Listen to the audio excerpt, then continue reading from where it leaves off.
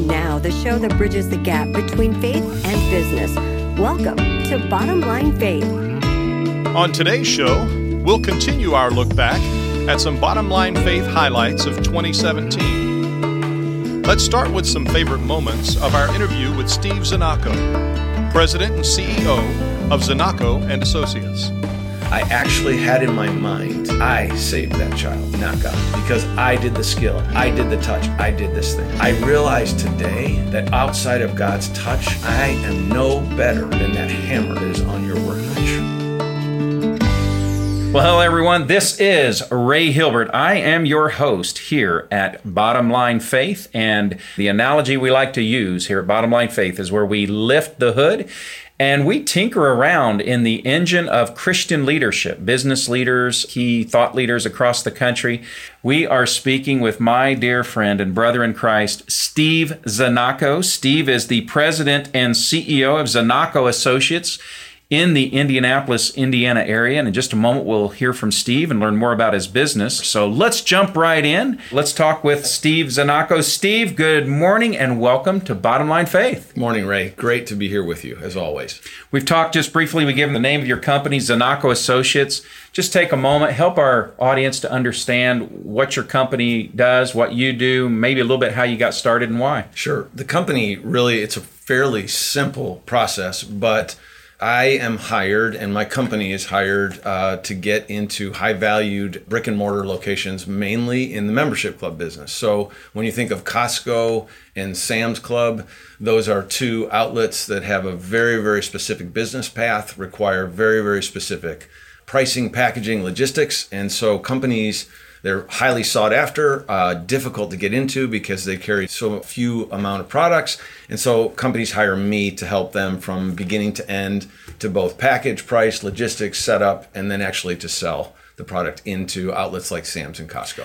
So this may be a bad analogy, so correct me, but it's almost like a private Shark Tank in terms of what we see happen on that television show. You're really in the distribution acquisition business. Absolutely. Is that fair? Yes. And it's clubs have a specific model. And so it's very counterintuitive. For instance, they work on very low margins.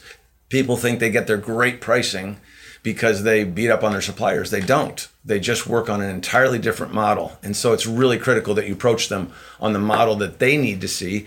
That's something I have 30 years of experience in.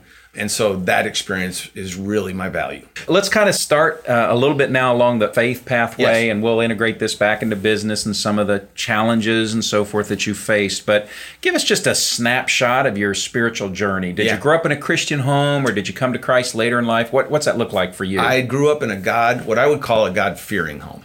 We honored God, believed in God, feared God, went to church. And I'm really grateful to my parents for what they gave me in that. In terms of understanding a personal relationship with God, that is not something that I understood. And honestly, I'm very surprised, even through high school and college, that I heard very, very little about. And so I wasn't exposed to that. And so I grew up with a great reverence for God, a great fear of God, but no understanding of a relationship and believing that I could both speak to him, that he would speak to me, that his word was alive. So I spent no time in the scriptures. I wasn't encouraged in that. And so that was kind of my background coming up through high school and college. I graduated college. I was the presidential scholar of my university in marketing, so I was highly sought after for jobs. So I had lots of job offers, ended up taking, long story short, a great job with Dow Chemical Company, one of the top 35 companies in the world at that time. I was growing in success. They put me on a fast track program. Quite honestly, I was moving faster and being paid more than I deserved at that age and for my experience. But still, in my yearning, it wasn't fast enough. And so I began a journey to look at creating my own path for faster success, really tied to faster money. There was no doubt that I believed my contentment and my success was going to be tied to my income. I don't think I would have worn that outwardly, but there was no question that my inward struggle always had to do with the question, do I have enough, measured against other people, all of those things which drove me. So I left Dow, started this business, which then created kind of a paradigm shift for me, where I was with Dow. I could see anybody I wanted to at the time because I had the business card, right, and the company behind me. Now I'm on my own, and I can't get past secretaries for appointments. And so the first thing that starts to happen is I started realizing how much of my path that I was feeling successful had to do with my resume and the company behind me, and how little it had to do with Steve Zanacco. That was a big challenge for me. Wow. My discontent always drove me back to the answer of saying, well, if I just made more money, if I could create my path, I will then be content and happy again. So again, long story short, over the next 3 years, we really struggled in the business like a lot of new businesses do. But each year I would make paths forward. Each year I would set an income goal and say, if I would reach this income, I'm going to be all set. I'm going to be at peace. I'm going to be content. And each year I passed that income goal. On the fourth year in which I passed that goal, and now I was making, quite honestly, more than I would have ever dreamed of when I came out of college. It was way bigger than my first figure, 4 times it. And I just passed it by and was convinced that now I had arrived at the place that I needed. I was driving on the road and my life changed, because the second I had received that bonus and thought I was content within 2 minutes of driving in my sports car to my gym, I was in tears, realizing that once again, that the end point had shifted on me again, and that I did not feel any differently than when I had passed the other 3 goals. And I was desperate and feeling like I'm never going to get there. Had no answers. And I met a young man on the side of the road who was broken down on the side of the road, and that meeting changed my life and the trajectory of my life. You've shared that story with me, so I think it'd be really important, and we've got lots to talk about here. Sure. By the way, we call this the fastest 30 minutes online, so this is going to go fast. Okay. I promise you, and I promise her, it always does. But that really was a transformational encounter for Absolutely. you. Give us the highlights of what happened there. Driving down, brokenhearted, in a sports car, going to my club, dressed in my Nike get-up, feeling like the world would look and say, I've got it all going on, had reached my 4th income goal, and I went on the entrance ramp to a highway, and there was a man broken down on the side of the road. It was really cold. It was December. And for some reason, still don't know today, I decided, even in my discontent, I decided I would stop and help him. And I will keep this brief, but basically he had an old car. He was about my age. I was under 30 at the time. I was making real good money. He was under 30, and he had an old beat up car that he couldn't even keep running. I got out and he said, actually I walked up to the car and knocked on the front windows. They were frozen over and the back windows rolled down, and there was a man in the back with a coat, gloves, hat, and scarf reading his Bible. My first thought was, you're nuts. You're going to freeze to death here. You're not even asking for help. No one knows you're here. But as I began to speak with him, he asked me, he said, if you just turn your car around and give me a jump on my battery, I'll be on my way home. So I began to turn my car around, set up the battery. But as I did, this man started to share his life with me. And he started sharing about the conversation he had had with his wife that day. He started sharing about what he was going to do with his kids that night. He started sharing about their story time and the meals that they shared. And I found myself listening to this man and realizing that I was so intrigued with his life. He could not have been more in direct contrast to what I was feeling in my life. And what kept going through my mind, Ray, is that I kept saying, and you don't even have enough money to fix an old beat up car.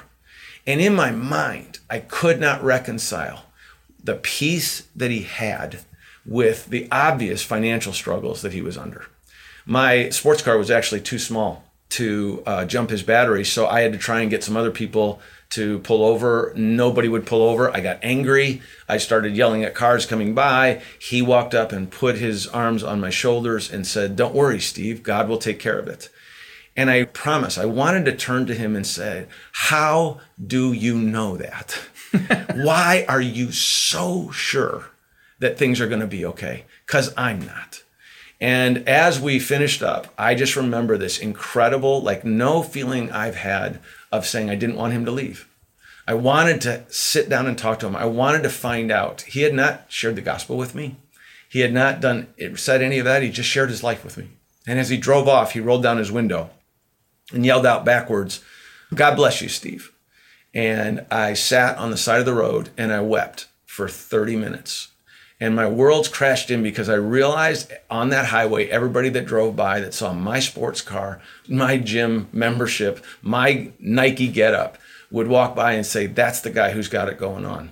And anybody who drove by him was going to say, that's the guy who's struggling. And yet that day, I knew as he drove off, I didn't have one thing that he longed for. And yet as he drove off, I sat there saying over and over and over again, I'd give anything to have what he had. All I knew is he found it in the Bible. And that started a lifelong journey of just saying, I actually went to a Christian bookstore, said I wanted to buy a Bible. And that started a journey for both my wife and I that led to that relationship with Christ that became life-altering for us. This is still real and raw for you folks. If you were looking into Steve's eyes as I am, you're emotional about this. Absolutely. And this is real. It's got to feel like it's almost yesterday. Absolutely. Maybe right now there's a business person who's maybe they're driving in their car like you were. They've got the trappings, they've got, success in the world's eyes, but they know something deep inside them is not quite right. Yeah. Maybe they just drove by somebody who's broken down. And right. What have you. I don't know. Maybe they're on their elliptical machine working out or running, listening to the program, whatever, and they're discouraged like you were. They're lost like you were. How could you encourage them just with the story you just shared? And we'll talk more in a moment, but how would you encourage that person right now? The encouragement would be this. What did I just experience? What am I feeling? Why is this? I went to the Proverbs and was reading in the Proverbs, and there is a proverb that says, stop chasing after wealth. For when you chase it, it will sprout itself wings like an eagle and fly to the heavens. And I remember again breaking down and saying, that's me. I had this picture of somebody climbing the edge of a cliff, and you'd get to this eagle's nest, and right as you almost got there, it took off and flew just a little bit higher. And then I would climb again, and then it would fly a little higher, and it would climb again, always just out of reach. And if I could encourage all of us, it would be to lock into the truth that God is confirmed. There is never enough to get there by getting more.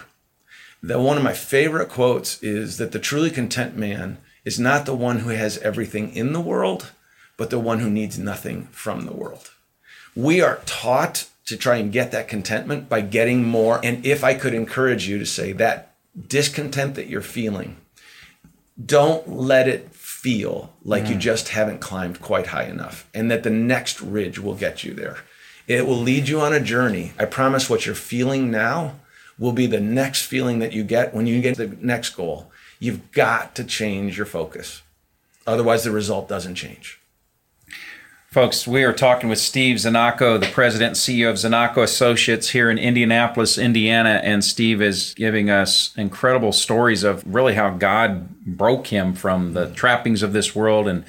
And so, Steve, you've had tremendous success in your business, and we talked a little bit about that, but I know that's not why you're here today. Right. You're really here to share your faith journey and how that's played out.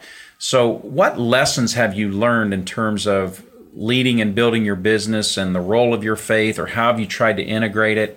What's that all mean for you? I'm going to try and answer it in more of a big idea kind of way, is that I found that I really needed a shift in my focus and my overall focus, and realizing that everything ran through. I have 3 sayings written on my office wall. And I realized that every decision I make runs through one of these grids. And the first saying is it going to be God or me? The second is it going to be the kingdom or the world? And the third is, am I going to live for now or for then? And when I look at the scriptures, I realize that I face almost every decision I face every day of my life puts me in conflict and right in the middle of one of those decisions. Am I going to dictate my life, or is God? Am I going to be my own God, which we see in Genesis from the very beginning is the struggle of man? Or am I going to trust God in whatever it is before me, little or big? Secondly, that there is a grand difference between living for the kingdom of God and living for the world. I have to say, I feel like we've been given more permission and maybe delusioned into believing that the world and the kingdom are fairly close together and that we can find a comfortable middle place. I have found that in almost every decision, it leads me that I will have to decide, just like Jesus said, which one will actually drive me. And third, do I live now just for the now, or do I live for the then? And to me, that then brings every decision I have in my day, whether it's how I'm spending my time, whether it's what I say in a meeting, whether it's how I take on a contract or not take on a contract, and what I give and what I keep, all of it runs through one of those questions, or maybe all three. And those three questions really help bring me into a perspective of saying, do I have right focus? Now, the other thing that I think is really important is that I've discovered is I feel like when I first stepped into the faith, I believed that the whole encouragement to do it God's way was kind of because God was God and he had the right to ask us to do that. And as I dug into the scriptures and as I lived more of my life, I realized God has got this heart for us that says, I'm not asking you not to chase money because money can deliver and I can deliver, but I want you to choose me. It's very obvious in 1 Samuel and a number of other places where he says, when you leave me, when you lose focus of me, you will focus on things that are futile and cannot deliver. 1 Peter calls it and says, those are things that will war against your soul. That there is a loving Father that says, don't lose your focus because nothing else out there can deliver what I can deliver for you. So that overall focus runs through every business decision, every interaction I have with a customer, with an employee, it doesn't matter, with a waitress. Yeah. It just changes everything. And I feel like one of the things that drives me away is when I start to believe that outcomes are up to me. And that, as a capable business person, that I feel like we get pulled into and actually are even told by people that depend on us, that we start believing some of our own press clippings. And in that, some of us, we get things stolen, contentment and peace stolen from us, because now all of a sudden the result is up to me. And I want to share one story that I thought was so powerful for me. I was actually sharing Christ with a guy, an unbeliever who was a doctor. He was a transplant surgeon. With all my great persuasion and all my sharing, I made very little impact on him. About a couple weeks later, he called me and he said, I have to see you, Steve. And I said, okay, well, when do you want to set a time? He said, no, I have to see you right now. And he came over to my house and he said this to me. He said, Steve, I realized that honest, when I would come out of a transplant and I would save a child or a person and the family would look at me and say, thank God, I actually had in my mind, I saved that child, not God, because I did the skill, I did the touch, I did this thing. He said, I realize today that outside of God's touch, I am no better than that hammer that is on your workbench. And it set him free in a way of realizing. And I realized my struggle often is the same thing. Do I believe that I'm just the hammer? Or do I believe I'm actually the answer to this? And there's tremendous peace and release in realizing I'm just the hammer. But if I'm outside of the hand of the Creator, I am no better than it sitting on the workbench. So to me, that's been this thing of just saying, if I really believe that in every question answered and every outcome that it is, I can't tell you the power that it delivers as well as the peace that it brings. Because I just tend to be a control guy that believes that if I say the right thing, if I make one more phone call, and when I could start to begin to release that, I just saw God work in bigger and more powerful ways. Now let's revisit our time with Alan Barnhart, President and CEO of Barnhart Crane and Rigging Company. Rigging Company in Memphis, Tennessee. Alan, thanks for agreeing to spend some time with us, and welcome to the show. Oh, my pleasure. Just take a moment and share with our audience what your company does, and then we'll get to the personal side of things. Well, great. We basically pick up and move heavy stuff. So we do that. We have 40 branches around the U.S., and we work mostly in heavy industry, a lot in the power industry. We put up wind turbines. We do a lot of work in the nuclear power plants, a lot of work in oil refineries and steel mills. So mostly it's heavy industrial lifting. And give us a little bit of history on the business here. Great. My mom and dad started the business back in 1969 with a pickup truck and a ladder and a welding machine, and they operated the business for about 17 years. Out of our international corporate headquarters was 2 bedrooms of our home that I grew up in, and it was very much a mom and pop business, and they wanted to keep it very small and controlled, and so that was the start of the business. You said before we began this interview, you said you have a really boring resume, so I think you got involved very early on, it sounds like. I did. I was a paper boy for a little while, and then I came and started working for the company and worked all through high school and college, and I really have never had another job. Came right out of college and came to work in the business. So, what different roles have you had over the years? Well, I've swept the floor, and I've been an iron worker and a crane operator and a salesman and a dispatcher and done pretty much everything. I'm an engineer, so basically done it all. Well, Alan, you really have set a trail in many ways in this area of leadership and as a Christ follower in business. Would you mind taking just a couple of moments and sharing some of the unique things that you've been a part of with what you've done with ownership and structure and kind of how things are set up here? You know, when we started the business, my brother and I were partners. We were 50-50 partners.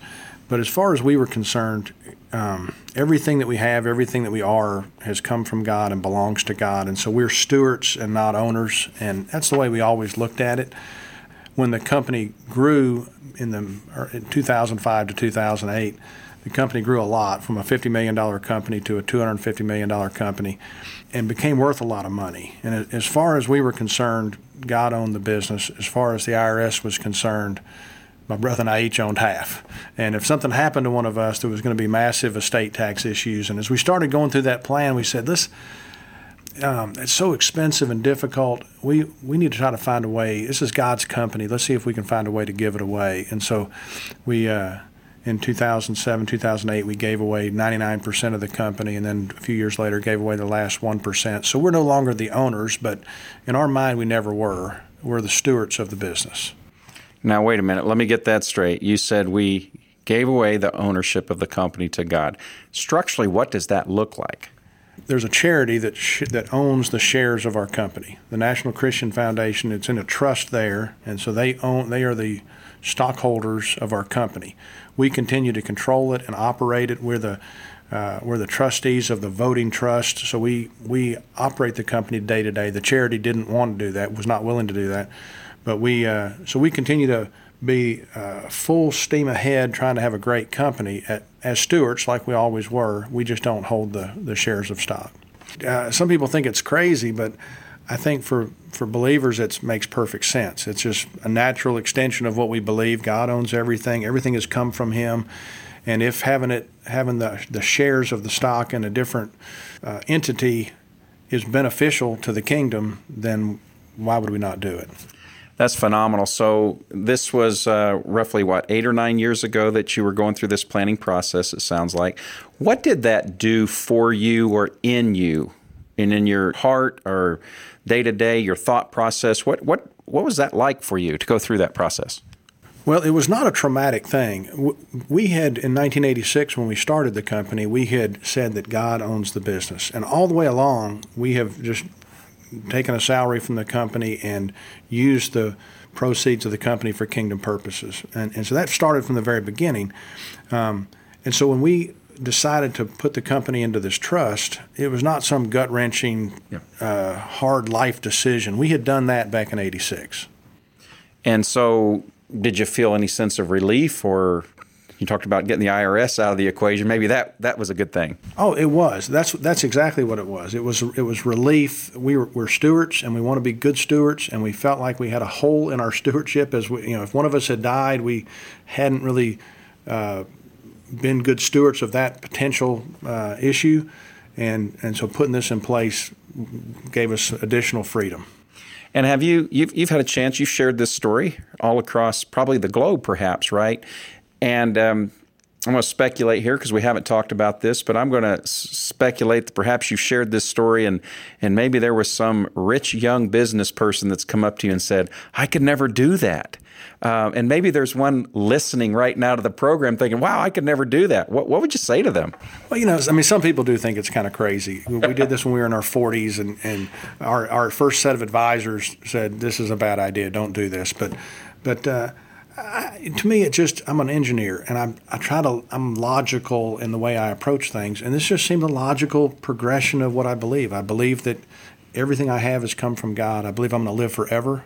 I believe my life on this earth is a small speck of my total existence, and I think being a steward has been an experience of freedom, not an experience of bondage. So we've had 30 years or more of walking this, and we've just seen it as not some gut-wrenching, hard, disciplined thing, but just as freedom that comes from God. So we've seen it as a natural, logical thing to do. And what kind of principled advice would you get? And please also talk about the dangers of money. I wrote that down. That was a statement you made. Yeah. On the dangers of money, Jesus talked so much about it. He said it's hard for a rich man to enter the kingdom of heaven. He said, watch out, be on your guard against all forms of greed. On and on. He told the parables of the 4 soils and how the third soil was the deceitfulness of wealth choked out the fruitfulness of the person. And on and on in Scripture, you can't serve God and money. There are just so many verses that would talk about money being a danger. And so as I read through those when I was in my early 20s, and it really is what set the trajectory for us as we were looking at all these verses and the concern about both the reality of stewardship and the danger of affluence. Is what caused us to put some of the things in place that we did when my brother and I started our company in 1986. And so, what advice would you have? Well, I would say handle money with care. Jesus talked so much about it, and this was before Madison Avenue. This was 2,000 years ago. It was a big deal then. It's a big deal today. Yeah. Do it on purpose. When it comes to decisions about money, I think that most believers would say God owns it all. So ask the owner what he wants you to do, and don't do what comes naturally in this area. Like many areas, if we do what comes naturally, we'll mess up. And if we're intentional and looking at what Scripture has to say, it will lead to freedom. Constraints in our life lead to freedom, and a life without constraints leads to bondage. And I think so godly constraints or constraints that come from Scripture are there to lead us into freedom, and that's what we found. You've had an opportunity to travel globally and share this story. Is there ever any danger in that, in the notoriety of that, and how do you process that? Yeah, it's been a big deal for us. For the first 15 years we were in business, we didn't tell anybody our story. We just put our head down and worked and made money and contributed to ministries. But some people challenged us, and they said, this is not your story. This is God's story. He's done an amazing thing at your company, and you need to be willing to tell it. It will be an encouragement to others. And so we kind of embarked on that adventure, and we had a stewardship of the story a bit, and we've been willing to tell the story. And I'm not a great speaker, and I'm not on some speaking tour, but when people, some of the time when people ask, we're willing to go and share the story. Not just myself, but several other guys here in the business. Is there anything else that you would share, maybe as a word of encouragement? Perhaps there's a business owner or leader listening to this program, someone who's discouraged in their leadership. Any last words of encouragement that you'd care to pass along? I would say just continue to be faithful in where God puts you. And everyone's story is going to be different. God has given us all different opportunities. Be faithful where you are. Well, folks, there you have it from Alan Barnhart. Alan, thank you so much. You're so kind to extend this time today, and just appreciate it. Well, thank you very much. Folks, we'll catch you next time at Bottom Line Faith. This is Ray Hilbert saying we'll see you soon. We hope you've enjoyed our look back at some special moments on Bottom Line Faith, brought to you by Truth at Work. To hear more from these guests and other Christian leaders in the marketplace, visit our website at bottomlinefaith.org. You can also download and subscribe to the show on Google Play and iTunes. From all of us at Bottom Line Faith, we want to wish you a Happy New Year and thank you for listening.